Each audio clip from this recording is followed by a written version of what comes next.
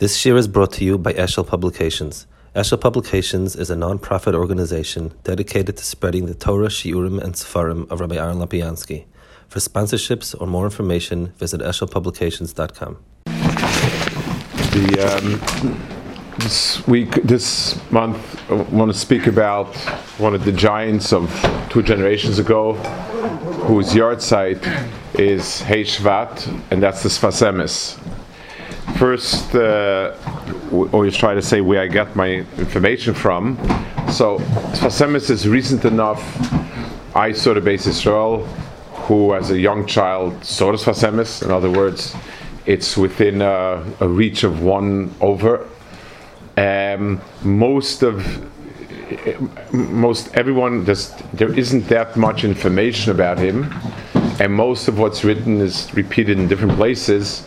There was somebody named Bromberg who wrote a big series. He was a Chassidish person, and he wrote 20, 30 little volumes on different Chassidish Rebbeim dynasties, and that's one makar. There's something that came out recently, Mima'onos Aroyos, where he has about 3 people, Sfas Emes and 1 or 2 others, where he said he checked over all the stories and so on. These stories are mostly fit the pattern, and they paint the picture of the person that we're familiar with in terms of the Torah and so on. So basically, those are the Makairis. No matter whoever wrote about him, it just redid a lot of the stories in different ways, but added more side stories and so on. But those are Makairis, and like I said, it's recent enough history that almost all the facts are checkable. The story starts actually before he was born, and I guess we spoke once about the Chedush Rim. It's the end of the Chedush Rim story. The Chedush Rim had 13 sons who died in his lifetime. We spoke about it. And the last son, the one that got married and had children, he also had daughters that had children, was Rabbi Avraham Mordechai. Rabbi Mordechai was a very chash being a man, and when he had 2 or 3 girls. When he was about 30 years old, he became deathly ill. And the Chedush Rim went to visit him, and the Chedush Rim told his son, Uvacharta b'chaim is a mitzvah. You should choose Vacharta b'chaim, you should choose and remain alive, and you also need to bring a son into the world. And after the Chedush Rim walked out, he sort of lifted himself up, and he said, B'charta b'chaim, and he said, if I'm zocher to have a son, I'll name him Yehuda after Apam Oida Hashem. He had a son a year later, and he named him Yehuda Leib. The Sfas Emes was born in 1847. 2 years later, his mother passed away. When he was 2 years old, his mother passed away. When he was 8 years old, his father passed away. We said over the story when we spoke of the Chedush Rim that the Chedush Rim's wife was inconsolable. Like before he was nifta, she begged her husband, do something, be mespalel, shake the heavens. It's something. My last son. And he told her, I don't know if after he was nifta, before, he said, whenever a yid will have a tzara, they'll always be able to console themselves and say, no matter how bad it is, it's not as bad as Itchemaya. And we will be a source and a chama for Klal Yisrael. That was the approach of a very different type of people. Al Kopanim, at the age of 8, he became a Yassim from his father as well. And the truth was, even before he was 8 years old, his father was too sick to take care of him, really. His father was always bedridden, very, very weak. And basically his grandparents raised him. Chedush Rim and his wife raised him.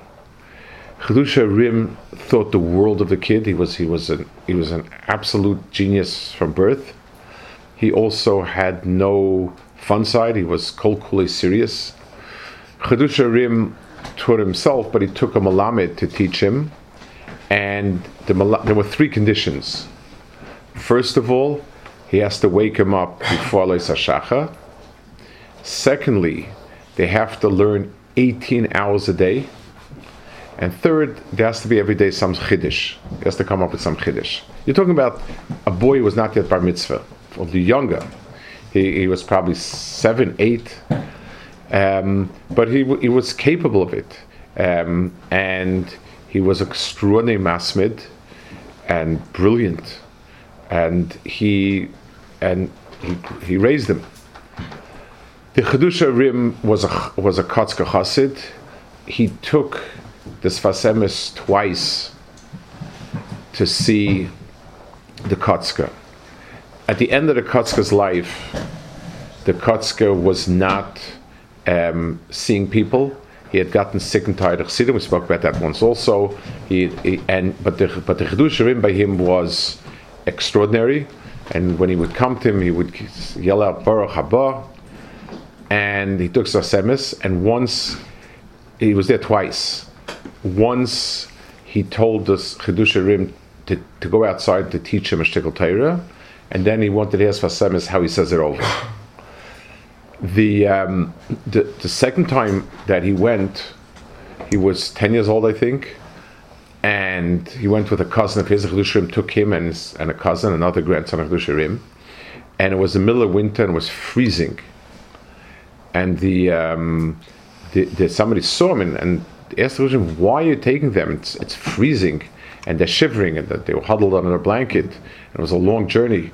They don't understand anyway what he's going to say. So what's the point of taking them?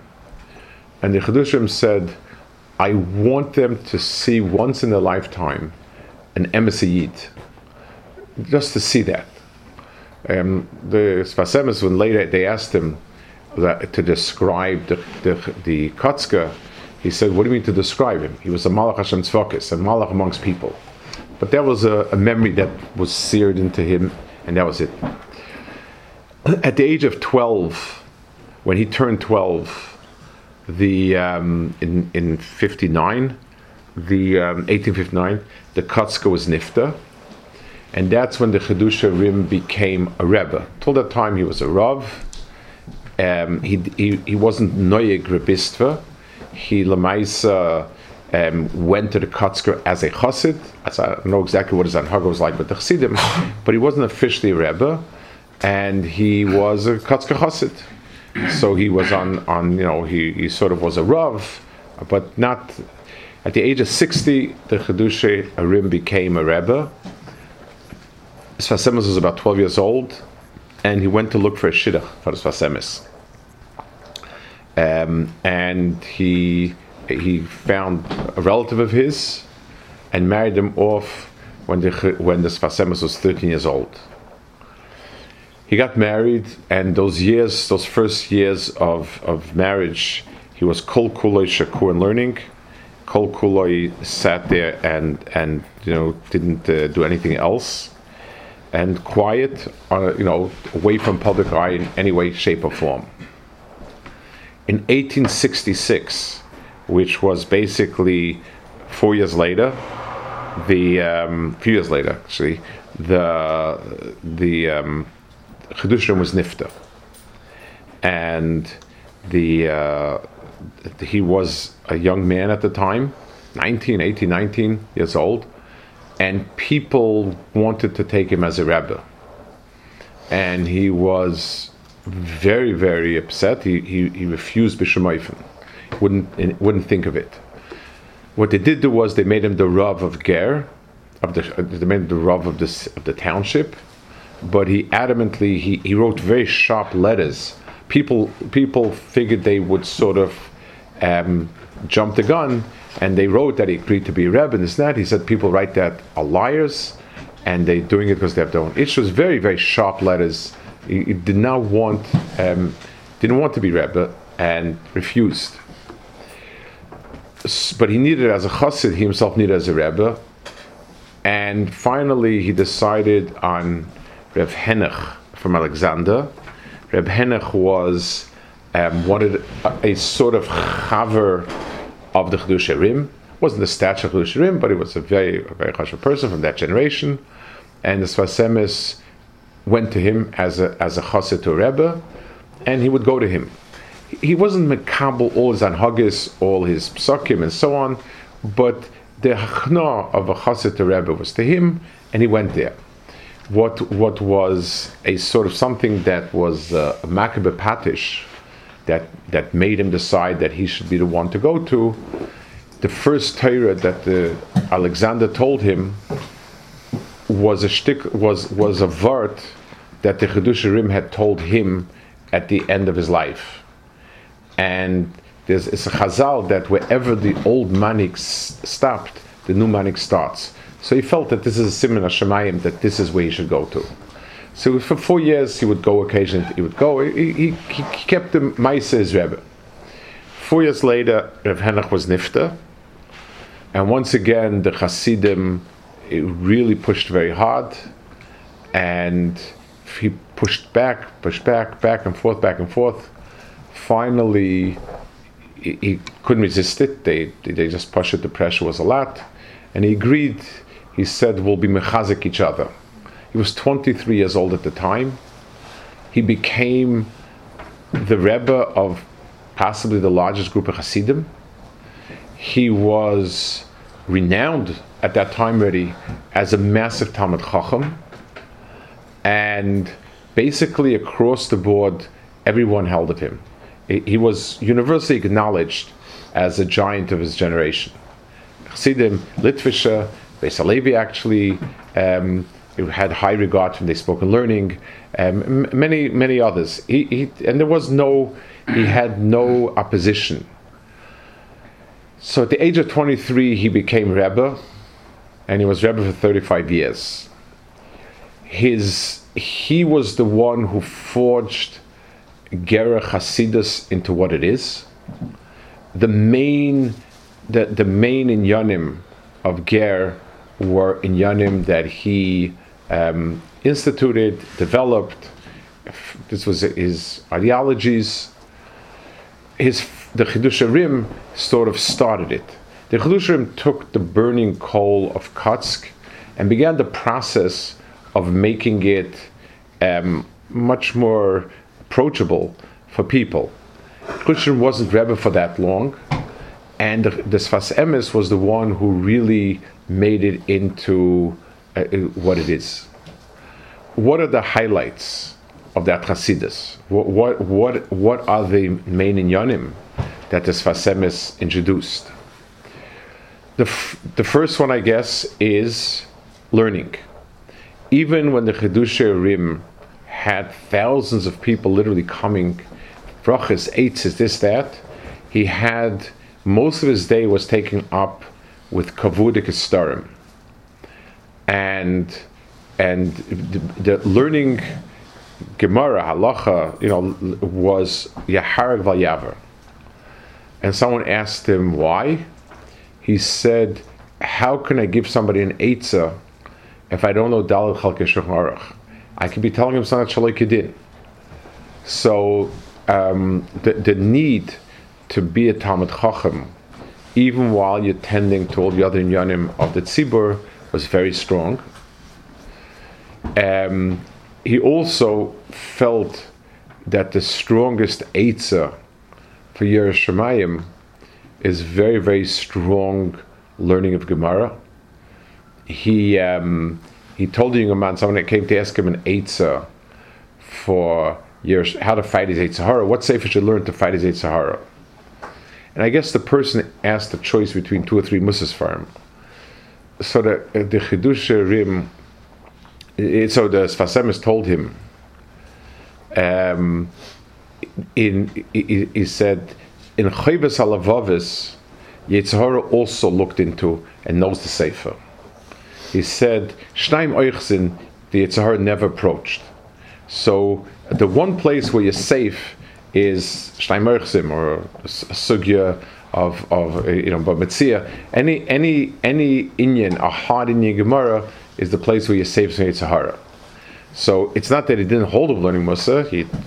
People needed to learn Sefer Yera, but he felt that the main thing that would keep a person out of Yehurim Royim, out of Yetzer Hara, would be an extremely strong ligging and learning, and that he pushed very, very strongly. Now that was part of that ethos, a strong component of Talmud Torah. Zrizus, he was his time was incredibly measured, and it did everything in 1, 2, 3. He once came, some very important Indian kept him up, and then he came to Skavudik Seder with his children, and he looked like very pale and very upset, and they asked him what happened, and he said, "I'm late." Like the idea that he messed up his Seder Zmanim was very, very bad for him. There's a description, he went with some of his brother-in-laws. They went to the cave of somebody for the yard site. They said by the time they unpacked sort of and got out to go to the cave, Rebbe Shiden, he had already been there, come back, and told the driver to keep moving. So they never actually went to the cave. His Rizus was an extraordinary midah. His son, actually, the Emes, allocated 15 minutes for the main Suda of his, the main Suda of the dinner, and 7 minutes for the other Suda. That was but on the clock.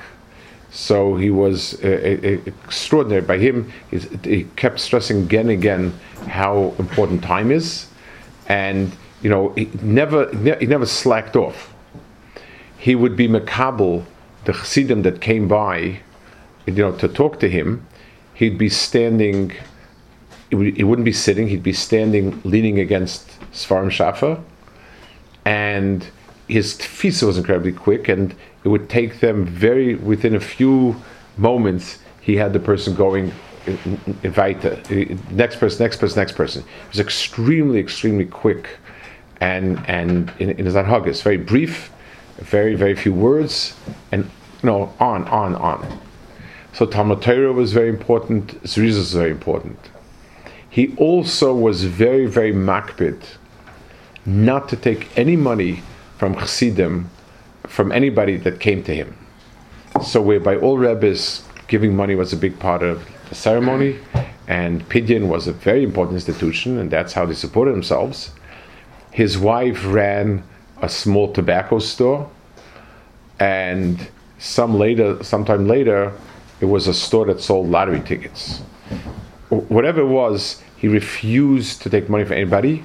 He told the tobacco supplier, that supplied his wife's store, the tobacco store, he told him, listen, if you want to make as much profit as you want to make on us, I have no problem with that.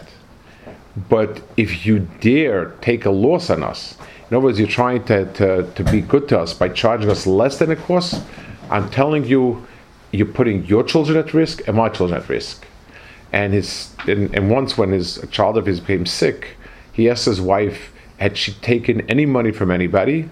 She said yes, some of that. He said, you have to give it back, because that's what he was extraordinarily makbid. He felt that any money that he would take from people would be it would distort his thinking. So being very independent money, he always advised people to run businesses, not to take on Rabbanis. He was very against it. And someone asked him, Rebbe, if you tell everybody to go into business and not Rabbanis, who's going to be the Rabbanim? So he told them, the people that ask other Rebbes, not me. But again, they demanded a lot of learning. There was a tremendous respect for, Talmud Torah was an Iker Gadol, and therefore people who had businesses were also expected to be learning most of the day. Either the wife would be running it, someone else would be running it. They always would have a way around it. But tachlis, it was a big milah not to be misparned from the tzibur. It meant also that his hanhagis, he had another ikr, and I guess it was something which he was able to do because of how he acted. He had a very egalitarian type hanhaga. He didn't want to sit up front. He sat in the middle of the table somewhere. Different times at different places. His hanhaga was very, very low key, and wealthy people did not have any position of prominence in his tish or anything, and he was able to do that because he didn't take money from people. So b'meila, that's how he didn't need them, and he could judge each person kifi what he is in stargish shekayim of a person, Torah, and so on. So there was the element of zrizus, Torah, this type of, and this was a kotzker manhaga of not praving not praving anything. One of the midas he was very, very makbid was midas Emes, and there was a chassid came to him and told him that he's being offered a new business, complicated or whatever it is, and he went and he spoke with him and gave him a mahalach how to go about it.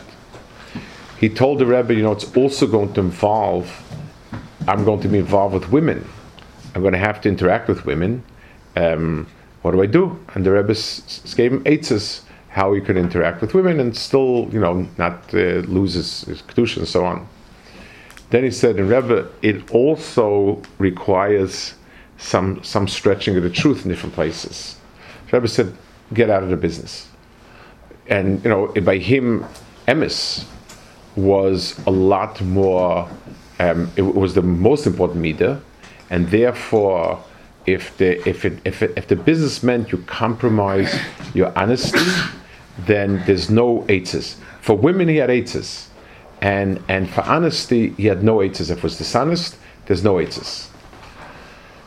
It's interesting, his sefer, he wrote a sefer, and the reason why it's called Sfas Emes is the last entry that he has in the sefer. He himself wrote a sefer, was Parshas Vayechi, the last year of his life, and he wrote, and the last pasuk is Sfas Emes Tikun La'ad, and that's how they named the sefer. So Midas Emes was an extraordinary midah that was chashuv to him, and many stories where people wanted to do shtick and this and that, and he was no way. He built up a magnificent chassidus. The Sfarim that he left were incredible in both ways. His Sfarim on Shas, we have only Moed and Kotshim, he was supposed to have more, are incredible Sfarim. They're Sfarim that are radically different than the Chassidus from before him. The Chedusha Rim is a big mefalpel, and goes back and forth with incredible goiness. But it's a lot of back and forth and long cheshbon and so on and so forth. Sfas Emes is short to the point, very lumdish. It's interesting. The Chassidim were afraid to publish it after his Ptira because they felt it doesn't do him justice. Like what are people going to see? A pshat here, a pshat there. None of the magnificent pulpul of the Chedusha Rim is there. And I don't remember who it was that advised the children, the Briskerov maybe, or somebody from that world advised the children to publish it. They said the world must have it, and they didn't appreciate it. By Polish it, they appreciated Big Pilpulim and Harifason, and his Torah is very, very lumdish, very straight to the point, very on target. And that's it. His Sfarim and Chassidus are a classic.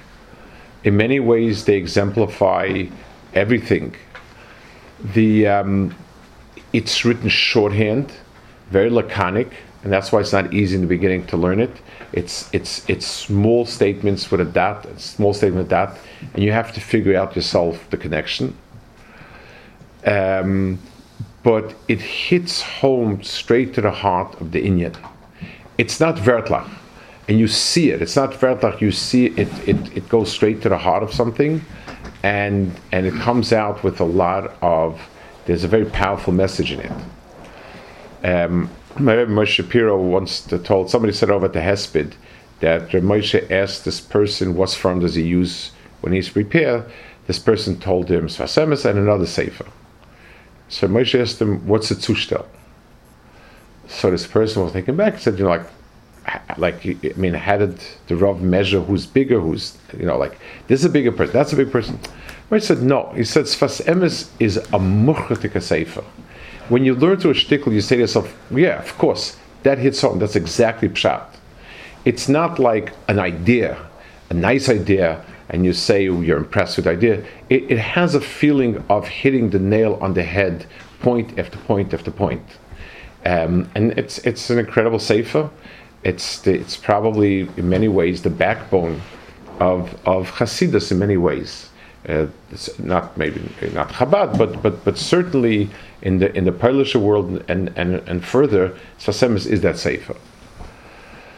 Sfas Emes did not mix much into public inyanim overtly. He worked hard. At the end of the 1800s, the Russian government, Poland, they decided to try. They pushed that everybody has to go to school, a public school, which was a terrible gzeira. Was basically gzeira shmad. He was very, very involved in stopping it. The way you stop gzeiras in those days was today. What you do is you raise money and elect officials, and the officials vote like you want. In those days, it was simply just raise money and gave it to the official. So he sold off some of his chashuvas farm. He had a shas of a very antiquated shas. He sold it to make sure, to be vatlik gzeira, and it worked for a number of years till I think it was the early 1900s. And then Maisa did lead a lot to churban in Poland. He was involved in that. He was involved in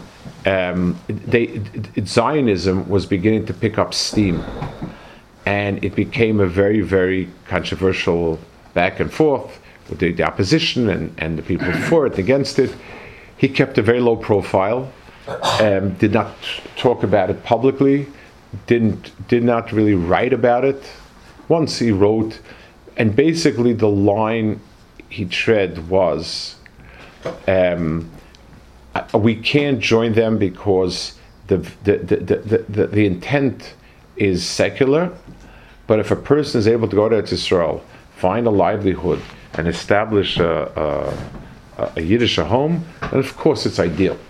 So his some of the Chassidim actually did go. His son went a few times to Israel and succeeded in establishing ger over there. But Al Kapanim, he didn't take a public stance on any issue really.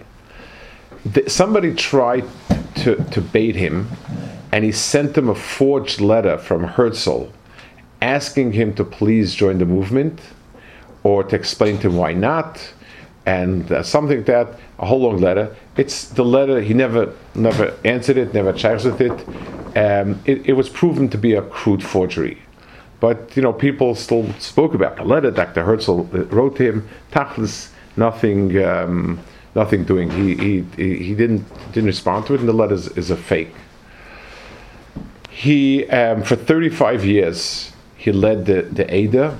It became possibly maybe the second largest group. I think Alexander might have been bigger before the war, but certainly the strongest movement in Hasidus that had a clear agenda, what their Oifen of Avodas Hashem is, how to go about it.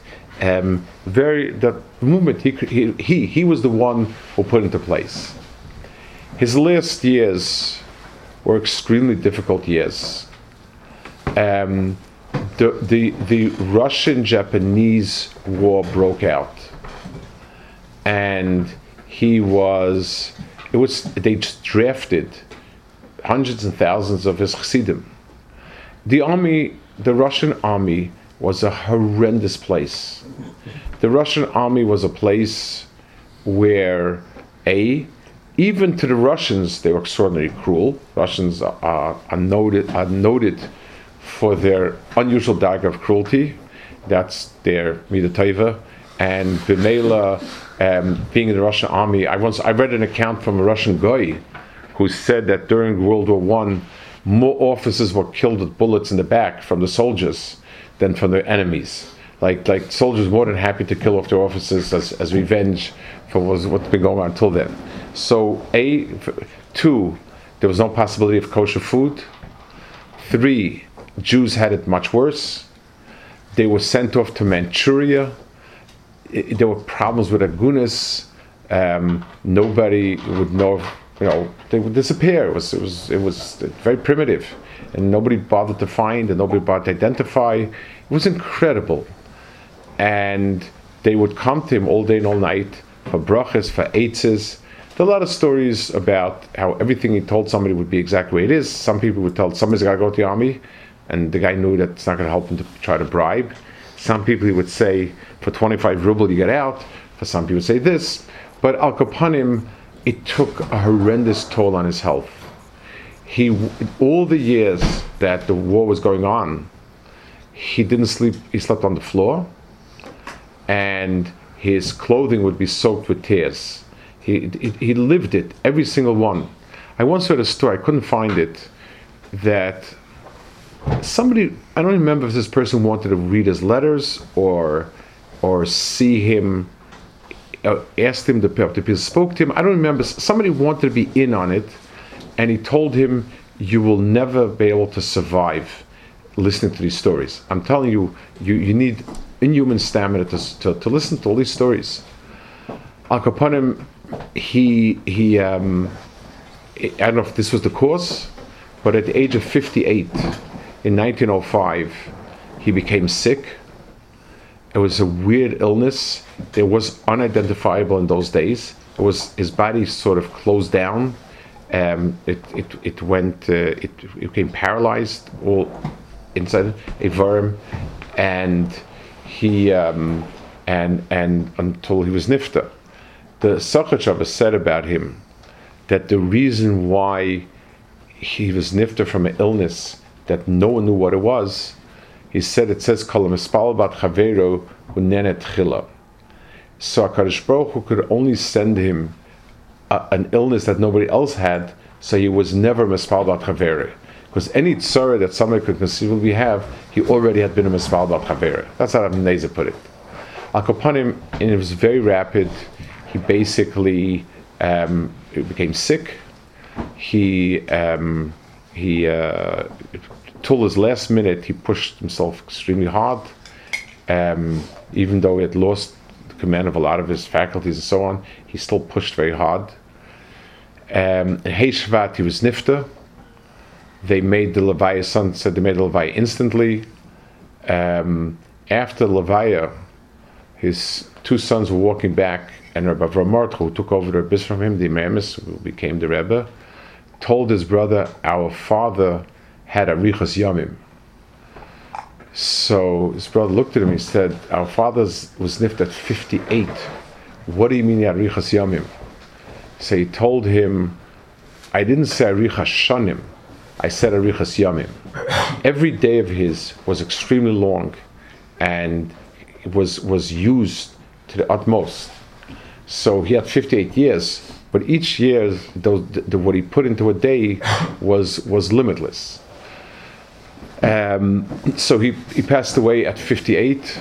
He left over the Sfarim on Shas. We only have Kachim and Moyed. There were more Kisviyadas around.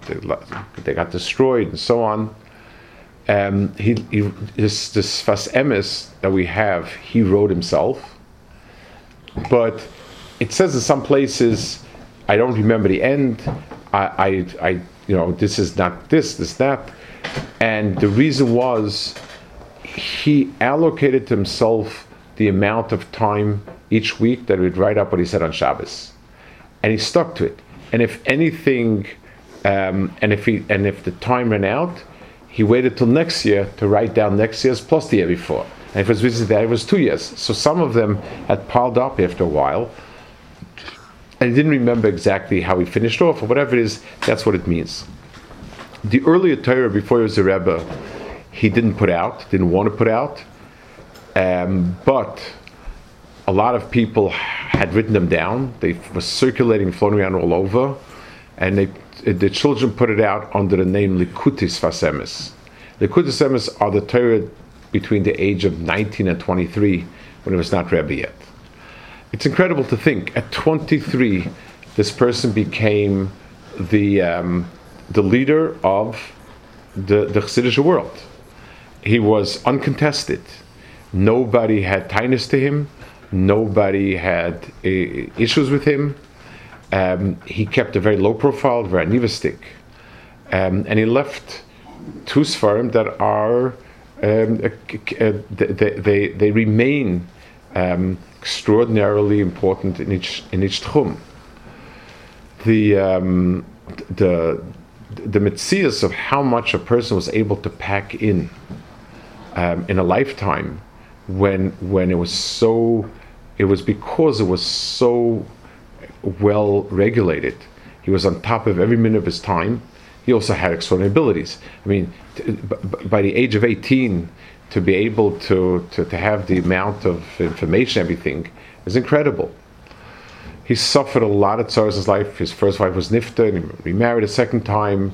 Children were nifta. He was lived in poverty because he didn't take money, and sometimes the kufas were very, very difficult. But tachlis, he remains the towering figure of Tekufa and Chassidus, and Doris later. Hey Shvat, by Gerech Chassidim, is a big day. They all eat a Suda, and so on and so forth. Al Kapanim, that's the Sfas Emes, and the yard site is Ishvat.